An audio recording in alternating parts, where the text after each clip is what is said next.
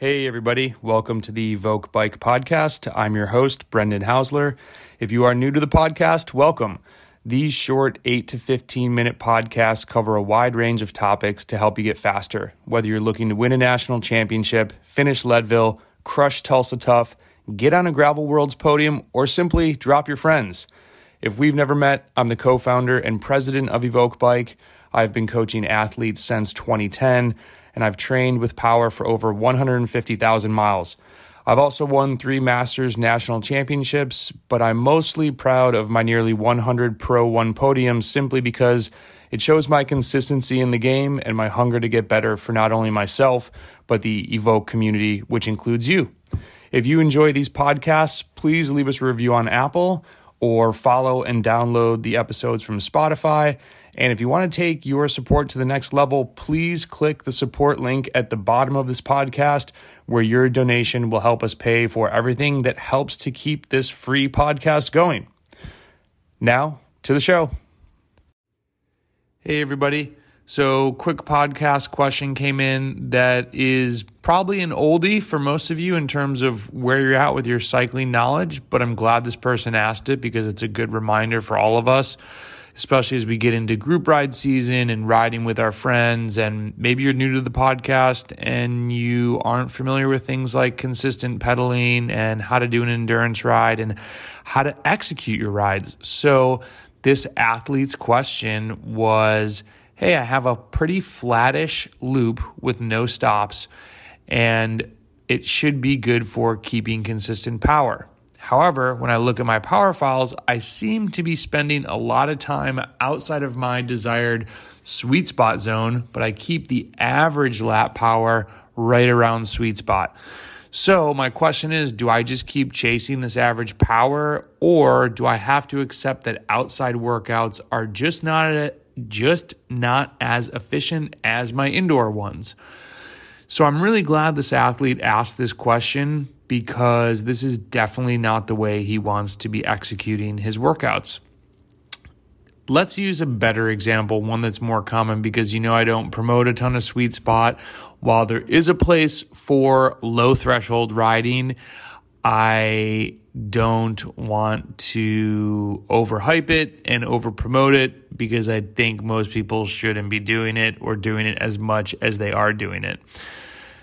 So then the more common one is the endurance ride. I see this not as much with my athletes, because usually when people come on board now, they've been listening to the podcast, they've read articles, they know about no coasting, they've understood that, let's say your endurance wattage goal is 220 watts, and you go out with your friends and you're hitting 350 and 400 and a lot of zero and coasting and dilly-dallying and a couple smashing, and my average came out to 215. It's an endurance ride. It would be better to look at the percentage of time spent in the zone as opposed to just the average. So this athlete that asked a question about the sweet spot zone, I would say, how much time are you spending outside of your zone? And let's call sweet spot for this example. There's a lot of different variations. Sweet spot, read different articles. Some call it 84%. Some say it goes up to 97%. It's a good range. So let's just say it's 93 to 97%. I would look at how much time is below that and how much time is above that, and then how much time is in it. With that type of riding, for the sweet spot example, hey, I would say you could have, if you're under threshold and you're riding high tempo, low threshold in that range, you're probably going to have, 70% of the time in there. And maybe this guy slacked off a little bit on some corners and then surged a little bit. It's probably even more time. But if you're doing an endurance ride, I would say you want to have 25% is going to show up as tempo, and hopefully 65% is as endurance. And the reason you're like, wait a minute, tempo? Because people are always shooting for the high end of endurance, especially if they're out with their friends. And I'm okay with that. I think there's benefit to doing it a little bit easier and having pure endurance rides, especially when you're tired. But if you're feeling good and you can push some extra watts and you're not doing it all the time, I think that's okay. And then there's about 10% to 20% left there for zone 1 that's going to happen just from descending or corners or traffic, getting out of town, whatever it might be. But so to his 2 questions though, do I just keep chasing average power? Definitely not. Chase the most percentage time in the zone that you're targeting. Said differently, what we just said, make sure most of your time is in sweet spot, or for my example, make sure most of my time is at endurance and I'm not just looking at the average power. And then do I have to accept that outside workouts are just not as efficient as my indoor ones? 100% no. This is definitely part of getting better as a cyclist, is using the bike properly and the gears. So we've talked a bunch on execution of intervals. Are you actually doing what your training plan says to do? I would make a super strong case that don't pay for a template, pay for somebody to see if you're doing the workouts properly. If you've never had a coach that, let me take that back because I try to not push coaching here. If you did have a coach, probably when you first started with them, the thing that they talk about is, hey, okay, so this is how you can do this workout better. This is how you can optimize this workout. This is how you can get a little bit more out of this one. You didn't really nail this one because of this. And you'll hear a lot of execution cues. And I actually think Trevor Connor from the Fast Labs podcast did a podcast on this a long time ago, and I thought it was awesome that he brought this up. This is why I've been maybe I'm kind of preachy. This is why I've been pushing. If you don't have a coach and you don't want to invest in one, have a training buddy that will keep you honest with your execution. Did you dig deep enough on the VO2 max intervals?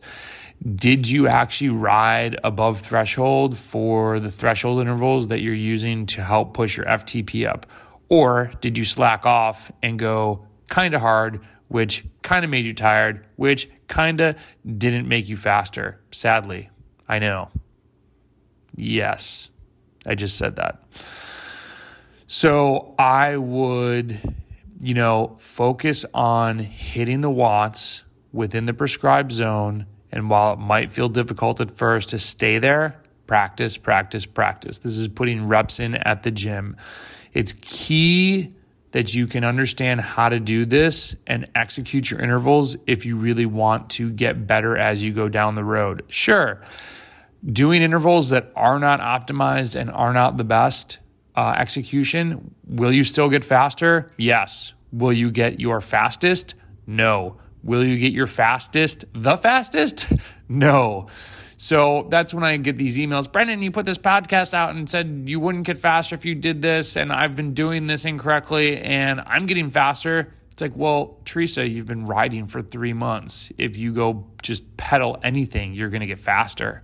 So I'm trying to hit on this podcast for the person who's super new, but also the person who's been training for 2 or 3 years. Hey, after 3 years, 4 years, you really got to start doing these the right way, because at some point, just the volume is not going to do the job. And the faster you do these more efficiently, the faster you get faster. That period. Somebody could argue it, but you're not right. So outdoor workouts should be very close to dialed as indoor ones with the right practice and route selection. So no, can you go outside and have 0% coasting? Obviously not. So indoor, more efficient, can consistently pedal. I cannot argue that. I will give you that one all day long. Can you do VO2 max workouts? Can you do threshold workouts? Can you do all different types of intervals outside just as good as inside? Yes, but you need to have the right roads. You need to think about it. And I just posted a podcast about this. you might need to have an interval road that you go back and forth on. And if that doesn't interest you, then maybe you should stay inside and do them. I have nothing against indoor riding. I don't know why people think I'm picking on indoor riding sometimes. It's just not for me. I would rather ride outside than inside. And we all have our choices in life. I'm just happy people are riding a bike. So, great question. Thanks for it, Andrew. Good luck with the flattish loop and keep the watts flowing. Let's get it.